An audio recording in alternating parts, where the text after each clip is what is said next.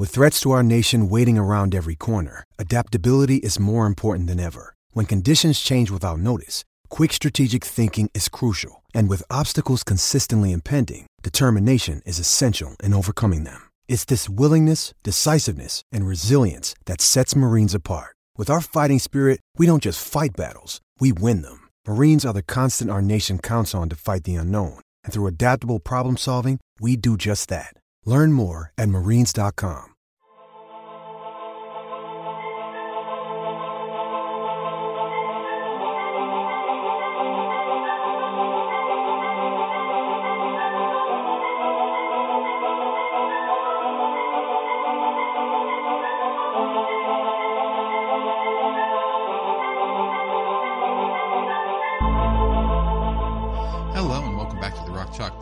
I'm your host, Andy Mitz. Tonight, it's been a little bit of a break for us, so we're jumping right back in with college basketball, the men's basketball team specifically tonight. I do have Fetch joining us in just a minute here. Just a couple quick notes before we get over to that. Obviously, there was a lot to cover. We did try to just kind of condense it, just given the fact that there was so many games to talk about, but some of them had happened so long ago. So tonight's episode is a little bit shorter than we typically have them, partly just a scheduling issue, and on also a technical equipment type issue. So, but we still did kind of cover everything. We look ahead a little bit. So, the other note as well, we are actually looking in talks right now with a podcast network that's going to potentially have some other plugs for other podcasts or other things like that we're going to partner with. So, we have gone ahead and, you will notice that we actually do go to a commercial break here in the middle. At this point, it's probably just going to be filled with music because I don't have anything set up yet.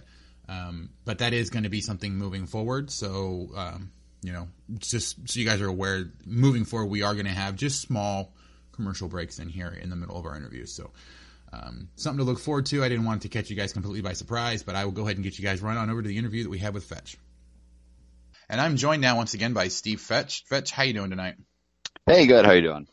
I'm doing pretty good. So it's been a little while since we talked. Obviously, scheduling issues around the holidays have made that a little difficult.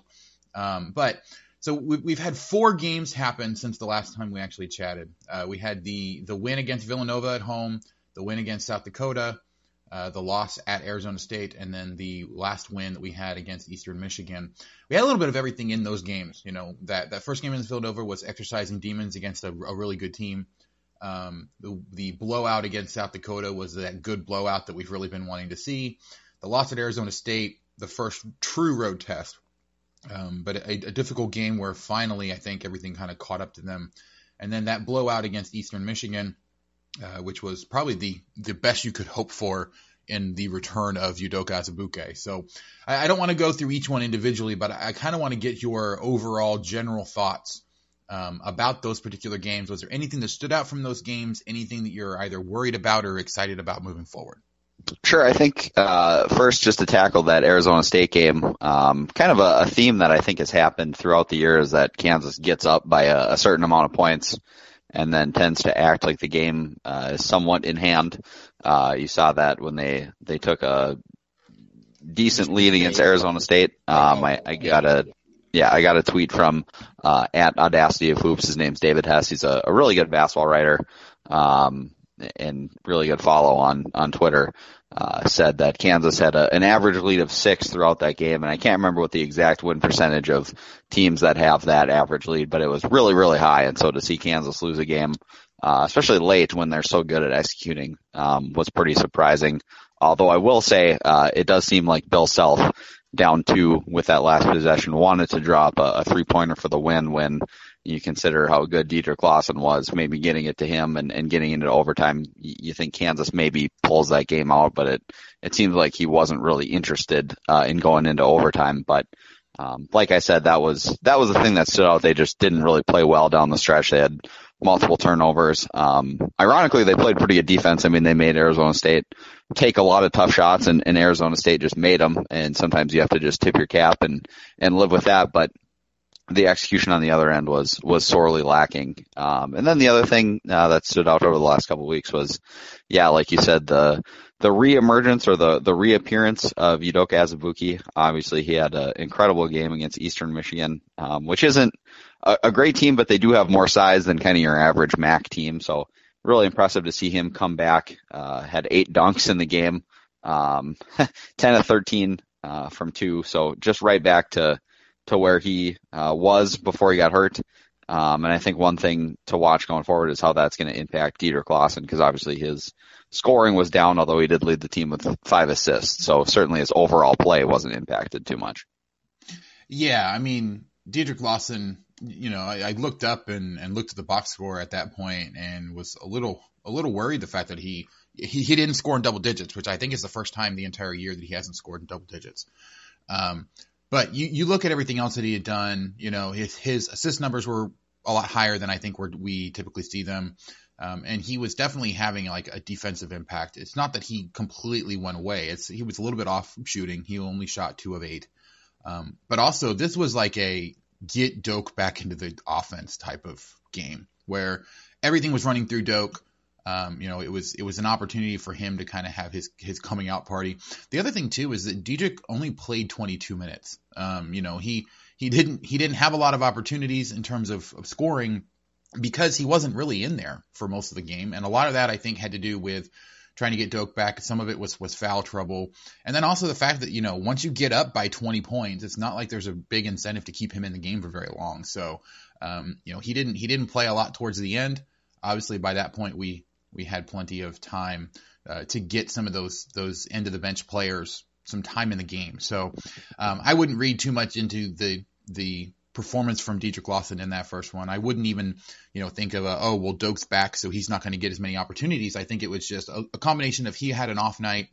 They really wanted Doak to get going, and they were blowing out an opponent that there wasn't really a threat of that opponent coming back. So there's really nothing, I think, to read too much into that. Yeah, and I think the other thing too is, he's a lot better passer in there than Azubuike is. So kind of the natural flow of things is going to be a little bit more passes from Diedrich to Azubuike versus the other way around. But yeah, you're right. I mean, I'm not worried about it at all. He only took 8 shots, which is probably fewer than you'd like. But like you said, he didn't play a ton because why would you risk injury in that game? And obviously the intensity level just isn't there when you're beating a team as badly as they were, which you saw quite a bit in the second half there. So yeah, definitely not worried about him at all. I am a little worried, it probably isn't the right word, but maybe concerned or interested to see how they deal with the spacing between Azubuike and Lawson, because obviously things get a little cluttered down low, which I think impacts Azubuike a little bit more than it does Diedrich Lawson, because Lawson's a better ball handler and can pull it out and shoot it and obviously draw fouls at an elite level. But Azubuike seems to kind of need that one-on-one matchup really to score. So I'm a little interested to see how playing them both together for long stretches impacts them throughout the course of the season. Right. I'm definitely, I guess, curious would be the best way to describe that. Because you're right. I mean, it didn't make much of a difference here, but a lot of that I think has to do with the athletes that were inside. Playing against Oklahoma, I think will give us a little bit of a better view on how that's going to work with the spacing. But I will say, while Diedrich had more room to operate down low when Doak wasn't in there, I think it also gave him a little bit more confidence and kind of helped him, I guess, really to kind of look more towards being able to pass, getting fed the ball in the post and then being able to pass out of it. He had to do that a lot when people could only key in on him. Having Doak means that he's not automatically going to get double teamed when the ball comes into him. So he's going to have more room to operate, either to kick the ball back out to people, to try to take a dribble or two. They won't have to come nearly as far to help off of Udoka if they decide to. But having a guy like Udoka down low gives him a much closer person to pass to try to dump it off and get the quick assist. So it opens up a lot more possibilities. It does kind of affect the spacing. But I also think it was good practice because there are going to be times, Doak only played 20 minutes. And even if they hadn't pulled most of the starters out, I doubt he would have played more than about 25 in that game. They don't want to, they didn't want to push him coming back, but that's kind of been his average anyway. The last couple of seasons is, he doesn't play a lot of minutes. A lot of that's foul trouble. Some of that stamina, I think. But he's a very impactful player when he's in, but he's not in for more than about 25 minutes a game. So they definitely needed that, that practice of, how can we be most efficient when we don't have Udoka Azubuike in the game? It opens up a ton more possibilities. It's definitely something to be excited about going into conference play. Any other takeaways from those games? I was looking at the numbers for some of the other guys. I don't know if LeGerald Vick's numbers are kind of a continuation of him slumping a little bit. He had 14 points against Arizona State. That was on, 5 of 16 shooting, including 3 of 11 from the 3-point line. He against South Dakota, he only scored 12. He played the most minutes out of anybody at 33, but that was on 5 of 12 shooting. It's not anything that's super sticking out really bad as a horrible sign. But even in this last game, Gerald, let me see, he was 2 of 7, only had 4 points, didn't make a single 3. Do we need to be worried about him, especially coming up against a team like Oklahoma, or is this just kind of, him going through his natural, streaks that he has?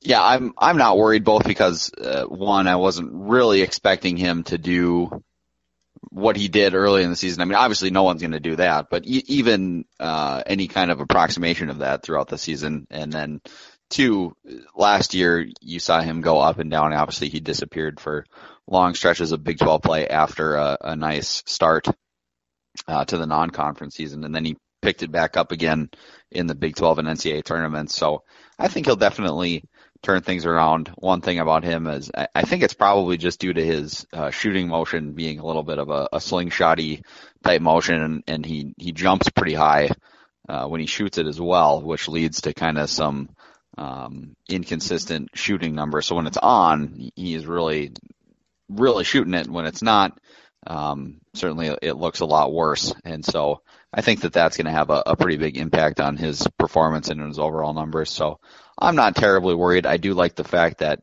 it doesn't really seem to be affecting his confidence. He's not spiraling into taking bad shots. He's trying to pass the ball and getting his teammates involved.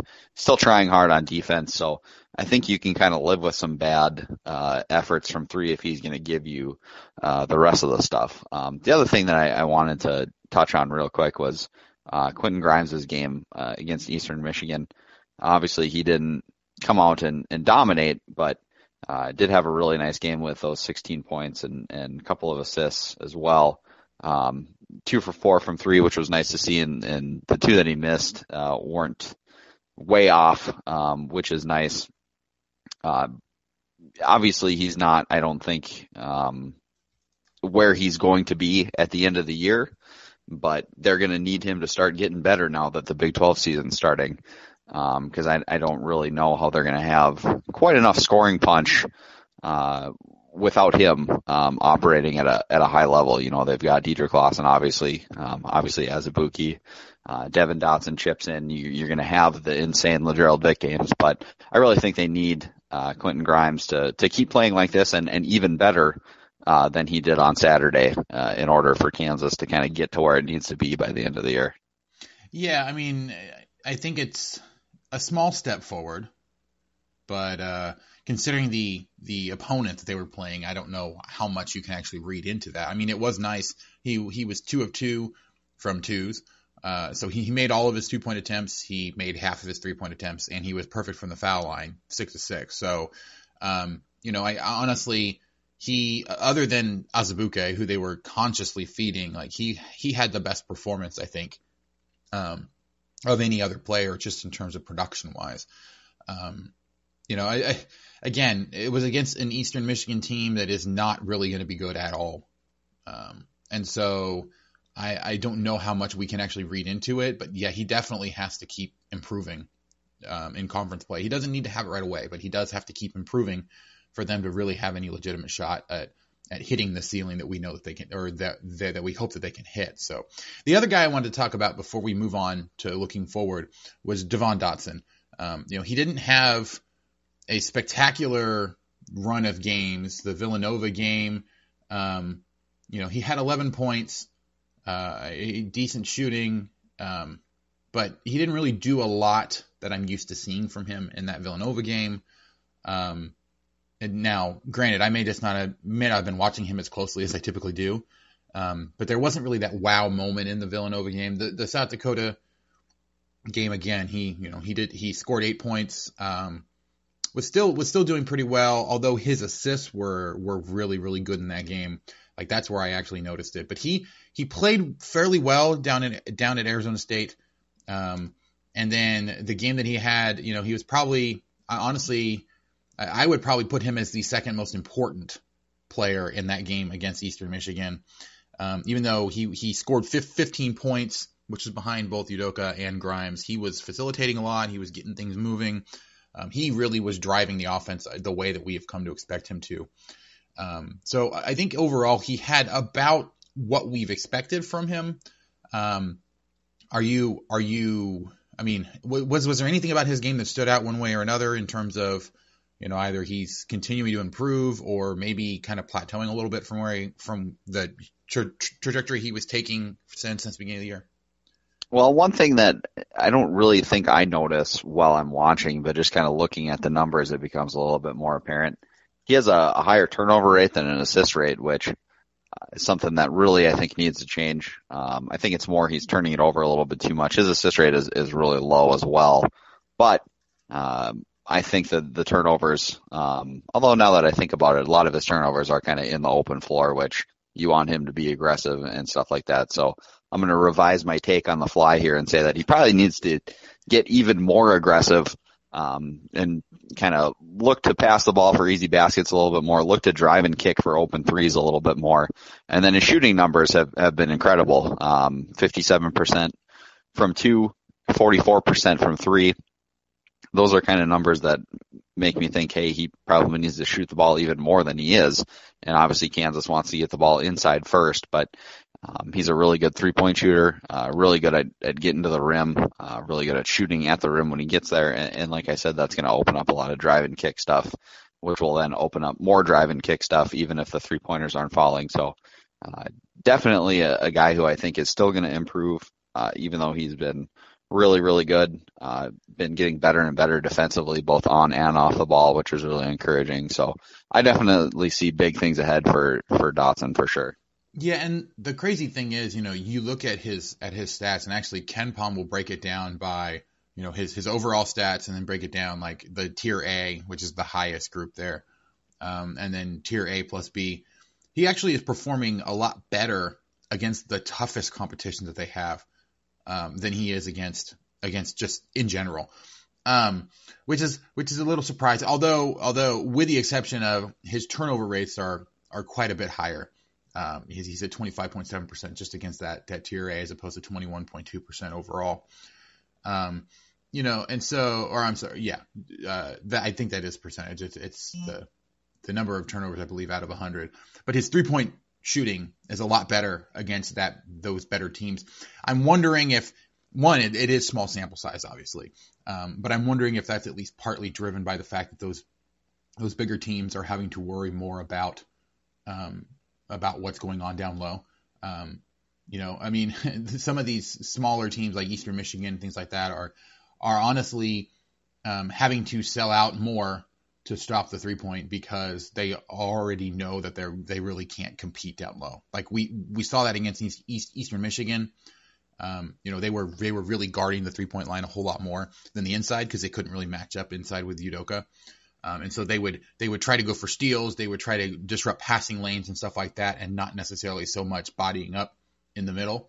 And so that caused, I don't know if this is enough to explain all of it, but it definitely seems like the lower level competition is much more focused on trying to mess with the point guards or the guards rather than trying to get down low. So that might explain some of it, but it is definitely encouraging that he seems to be playing a lot better in the bigger games than he does overall.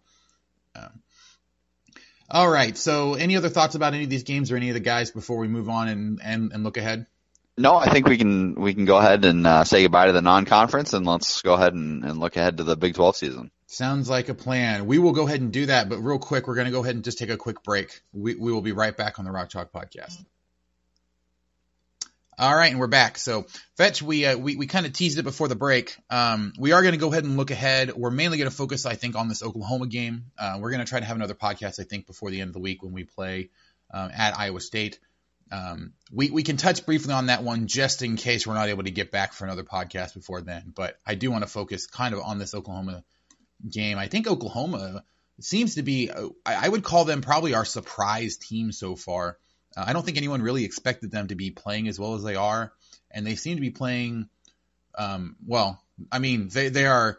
Let's see, they are 11-1. The only loss coming on a neutral court to Wisconsin. They did have to go to overtime to beat Northwestern, but Northwestern, is a decent team this year, so it's not like and it was at Northwestern. So first of all, what are your overall impressions of Oklahoma itself? And how worried are you that they're going to be one of those contenders for the trying to see what they can do to slow down Kansas and maybe be a surprise contender for the second spot in the conference? I think as far as kind of their long-term outlook, I think they're probably not at the level of, say, an Iowa State or a Texas Tech, just for a couple of reasons. One, they seem to their backcourt probably isn't good enough to carry them until the end of the season. They've got a couple of grad transfers in their backcourt. Miles Reynolds, transfer from Pacific, and then Aaron, I believe it's Calixte is how you pronounce it. I could be wrong. He's a grad transfer from Maine.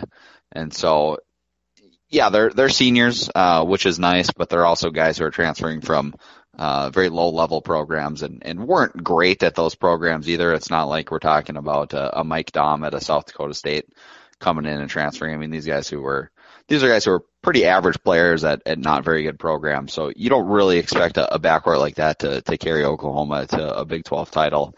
The other thing is their defense allows a ton of threes, and they've gotten a little bit lucky in terms of those teams making said threes. But I do think that their defense is somewhat for real. They don't allow guys to get to the free throw line. They're really good at defending inside the arc. And those are two really important things, obviously. Now, they don't turn the ball, or they don't force a lot of turnovers. And I think you can probably rebound on them a little bit. They haven't faced a lot of teams with size this year so far. So, maybe Kansas can get some offensive rebounds with Azubuike and Dietrich Lawson. And, as good as Oklahoma is at avoiding sending teams to the line, it's a little bit tough to do that when you've got Udoka Azubuike down there dunking on you all the time and Dietrich Lawson, who's an elite, foul drawer. So that's something that's going to test them as well.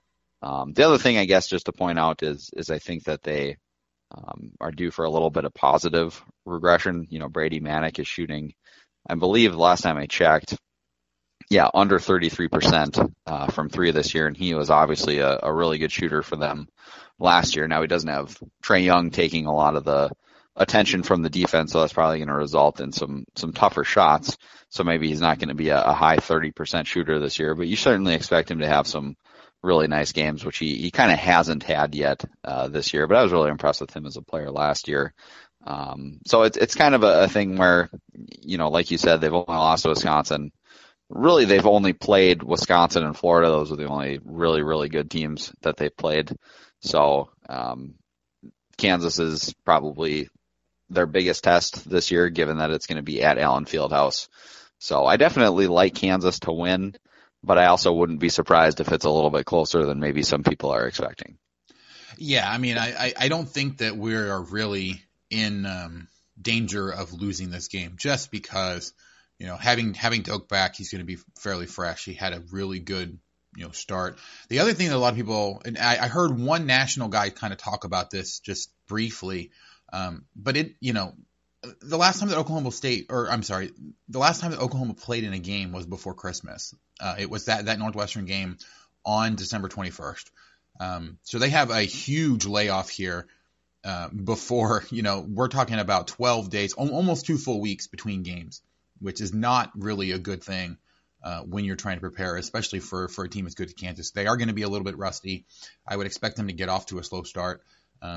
This is going to be one of those games where it's going to be important to see, if KU can get a big lead to start and consistently keep pushing it, or do they let their foot off the gas? The one thing I will note here, you actually talked about how they're giving up so many 3-point attempts, but actually, it looks like on defense, teams are shooting 38.9% of their 3-point attempt, or of their field goal attempts are 3-point attempts. It's right around the average nationally. So they're ranked 181st. It's not like teams aren't shooting against them, but it's not like teams are really trying to shoot against them a lot. And they're doing better than average barely on 3-point percentage. So it looks like overall they're about where you would expect your average team to be on 3-point. So it's not like they have a bunch of 3-point luck that's ranking into their defense.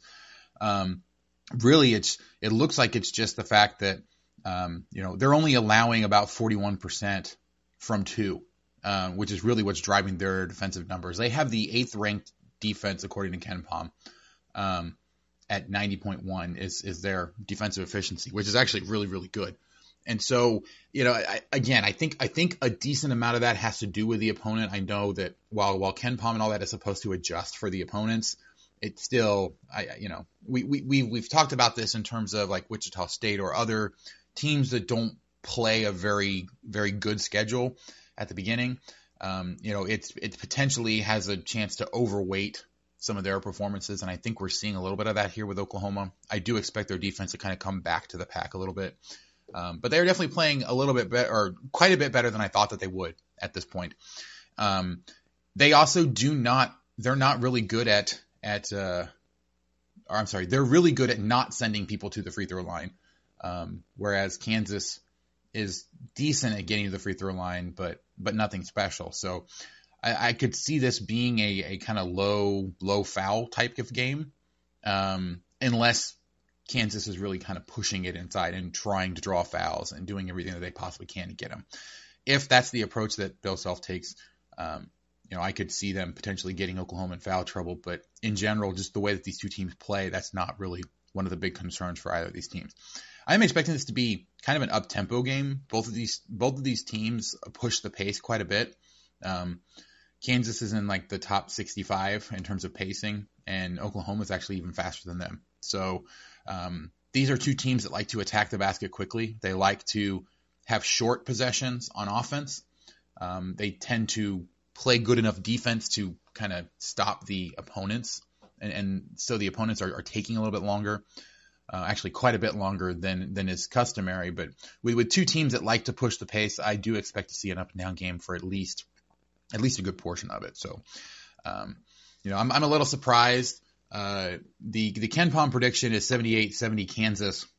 I believe when I looked, Kansas was like an 8-point favorite most recently, and I want to say the over under was like 141 points or something like that, which I think is actually kind of low. I saw online conversation you were talking with a few of the other guys over at Rock Chalk Talk about the betting on this, about how you would probably go ahead and go with Oklahoma on the line. Are you expecting that line of about 8 to kind of hold, or do you think that Oklahoma is going to be able to push it a little bit closer than that? Hypothetically, I would take them to win, or take Kansas to win by fewer than 8 points if I were in Las Vegas and that were legally acceptable to do. Of course.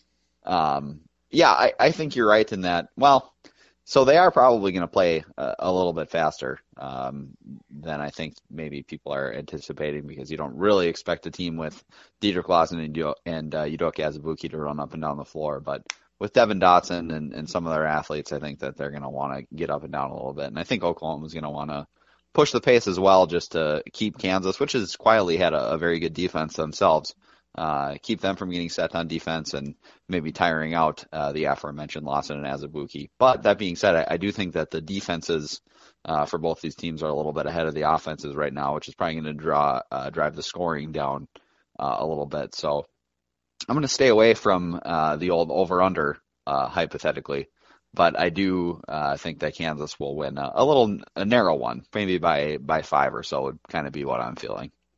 Yeah, I mean, as is usually the case, the only thing that could really mess with that would be just free throw shooting at the end of the game. If Doak's not in there trying to make free throws, Kansas can go ahead and push it quite a bit at the end based off of that. The other thing I will say, though, in terms of running, the fact that both Doak and Lawson have actually run in the past. Like, they have big guys that are good about getting down the floor very, very quickly. So even if they're not both going down there every single time, if we get into a fast break situation, I wouldn't be surprised to kind of see them alternate in terms of trying to get down there. Or, just being able to move with the fast break. So, I don't think in any way having both of those guys on the floor prevents them from getting out on the fast break consistently. They both can get down the floor. They've done it in the past. Some of the biggest moments last year were surprises when Doak was ahead of the fast break that was coming from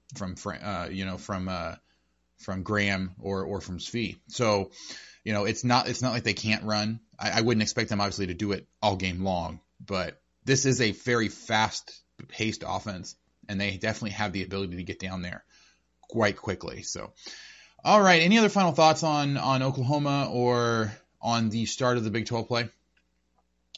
Yeah, I guess just one quick one on the start of the Big 12 play. I was taking a look at their early schedule. I noticed they play Iowa State twice in their first 7 games, which I think kind of benefits Kansas because Iowa State is still reintegrating some of their better players into the game. You saw Lindell Wigginton. I think he still only played the 2 games this year. He played their first game of the season and then their most recent one against Eastern Illinois. So obviously they're going to have to reintegrate him into the lineup, and he's their best player. And so I think that that's something that Kansas can maybe take advantage of. Getting to play them early, maybe they can get them while they're still kind of finding themselves a little bit and maybe get a win or even 2. I guess I wouldn't discount their ability to win at Ames, given that they have won there, I think, fairly often in the last few years. I mean, obviously they've lost as well, but I think they've done a little bit better than you would expect in Ames the last few years. So maybe they can get off to a little bit of a rolling start here and maybe not put it out of reach, but maybe build a pretty good lead here through the first half of the season. Yeah, I mean, I definitely think that they get the advantage of playing in Ames early in the year. Not only because obviously it's still winter break and so the students won't be back, but also, like you were saying, Wigginton's still kind of getting back into the swing of things. They have had a lot of injury issues and have actually done fairly well considering. And so, it's definitely something you can be impressed by with them, but I also, it definitely helps us the fact that they have to, use essentially their home game against Kansas so early. Kansas is definitely the much better prepared team for that. I'm not saying that I think that Kansas is a shoo-in, definitely going to win there, but they definitely have a really good shot. Right now, it looks like Ken Pom has that projected as a 50-50 game with Kansas probably pulling out the win. I do think that if Kansas has a really good game here against Oklahoma, that's probably going to change a little bit. I'm definitely looking at Iowa State as probably the second or third best team in the Big 12 this year, especially once they get going and once they get everybody back in and up to speed. But they are going to have a rough go of it, I think, at the beginning of the year. Just because they play at Oklahoma State, then they play KU at home, then they go to Baylor, then they play K-State at home, then they go to Texas Tech. That's their first 5. It's quite possible that, especially since Oklahoma State's the lowest, I believe, ranked of all the Big 12 teams, but they're still a decent team, and having to play them on the road could be a struggle for them. So, I could potentially see Iowa State starting out at like 1-4 in those first 5 games. And, it'd be difficult, I think, for them to come all the way back to contend for the Big 12 title at that point. So this is going to be a crucial stretch for them at the very beginning. And unfortunately, they don't have a fully healthy squad that's firing on all cylinders at this point. So, but it should definitely still be a really good game coming up on Saturday. Like I said, we're going to try to have another episode. If I can't get one with you, I'll try to get one with an Iowa State guy so we can talk about that. But yeah, and any other final thoughts on the games we've had in the last few weeks or anything coming up? No, I think we hit it. Sounds good. All right. Did you have a random sports minute for us today? Sure, yeah, I'll go super quick. My phone is on its last legs here, but as I mentioned the last time we did this, the World Junior Hockey Championships currently taking place in British Columbia, Canada. They have moved into the knockout rounds. The U.S. is the 2 seed out of their pool, which means they play the Czech Republic, which was the 3rd seed out of the other pool. If they beat them, then they probably have a date with Russia, who actually hasn't looked terribly impressive, so you think that they maybe have a chance at making it into that gold medal game. Unfortunately, the U.S. and Canada weren't in the same pool. That's kind of the big rivalry now. It's kind of replaced Canada versus Russia as the biggest rivalry here at the World Juniors. Canada's on the other side with Sweden as the number 1 seed. Sweden actually has now I think it's 48 game winning streak in pool play at the World Juniors, which is That's pretty crazy. Wild. And then just quickly, the U.S. I think is probably going to make it to the gold medal game. We'll see whether they play Canada or Sweden, and how they do there. They've been a little up and down. They dominated Finland last night.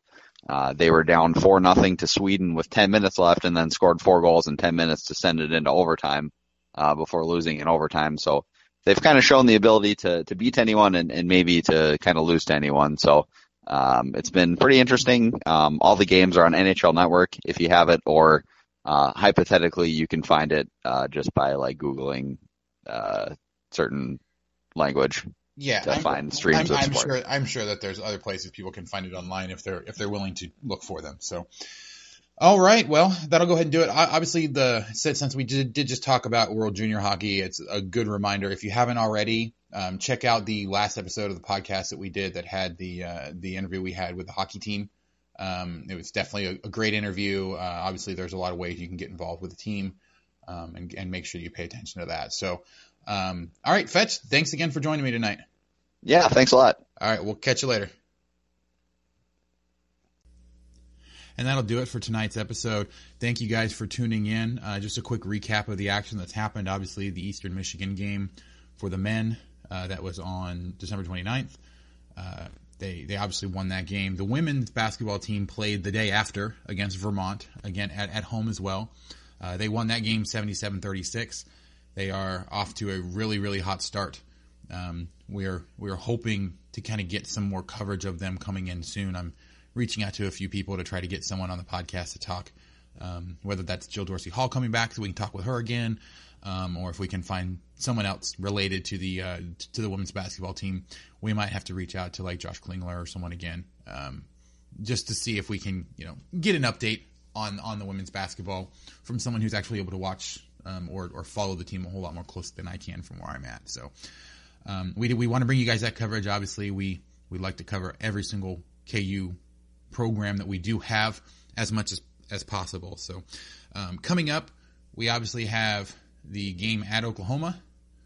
The game against Oklahoma at home that's coming up. That'll be later today for those of you that are listening to this when it comes out. And the remainder of this week, obviously, the men's basketball team also is playing on Saturday. We're playing, at Iowa State. The women actually are playing against Iowa State at 1 p.m. In Allen Fieldhouse. That is going to be on Fox Sports Network, on the Jayhawk Radio Network, so you can tune into that before the game. And then at 4 p.m. is the Kansas game at Iowa State. That's 4 p.m. on ESPN2 up in Ames. We will have another episode of the podcast before any other action that's coming, but just kind of a preview of what's coming up the next week. On the 9th, both the men and the women are in action again. The women are at Texas Tech. The men are hosting TCU. Like I said, we will have another episode before that, so we'll talk about those a little bit then. But just to kind of keep an eye on what's coming up. We plugged it a little bit at the very end of the interview with Fetch, but if you guys haven't already, please do what you can to catch up with the Jayhawk hockey team there on Twitter, at Jayhawk Hockey. Their website is jayhawkhockey.com. They are currently working on a fundraiser to try to help pay for the players of the team to go to nationals. Obviously, there's still a little bit of work to do to make sure that they can go straight to nationals and skip regionals. All the details about that and everything you can find in a previous episode of the podcast. I will go ahead and put a link to that one in the show notes as well. That's kind of our big push. We're huge supporters of the hockey team. I know that they don't have a lot of visibility out there. We do everything we can to try to get them. And any KU program that needs that extra visibility, we'll do everything we can to get it out there. So, again, take a look out there on their website, look at their Twitter, kind of follow them in any way that you can. Do anything you can to support them, whether that's getting the word out about what's going on there, making sure you follow the team, shout outs to the team whenever you get the opportunity, or if you can financially help support the team, obviously it's a big boon for them. We definitely go ahead and encourage that. So once again, thank you guys for tuning in to today's podcast. You can contact us on Twitter at RockChalkPod. Our email address is rockchalkpodcast@gmail.com. We like to get any of your questions, comments, any topics you want us to discuss, any of that stuff. Go ahead and send it over to us. We'll be happy to get it on the podcast. Honestly, I'm always looking for guests. So if there's anybody in particular you want us to try to talk to, or if you yourself have a perspective that you want to share with us, definitely let me know. We can see what we can figure out to try to get additional people on, even if it's for just a short, 5-10 minute segment to talk about something specific that you wanted to talk about. If you can get in touch with me with a compelling enough story of, why this is something that a bunch of people would be interested in, I'm definitely open to those types of ideas as well. So again, just please contact us with any of your thoughts, questions, anything. Do please find us on iTunes if you haven't already. Rate, subscribe, leave nice comments, all that fun stuff. 5-star ratings, and sharing are the best ways for us to get our podcast out there, to get it shared with more people. So anything you guys can do that, whether it's on iTunes or any of the other podcast apps that you guys get your podcast from, anything you can do to spread the word brings more eyes to the podcast, more ears to the podcast, helps us get our message out there, and helps us to interact with more people. So, and obviously, the more people we interact with, the better we can make the product for everybody. So, again, please do whatever you can to get the word out there. We will continue to bring you the quality content that we have here. So, but until next time, thank you guys for listening, and we will catch you next time on the Rock Chalk Podcast.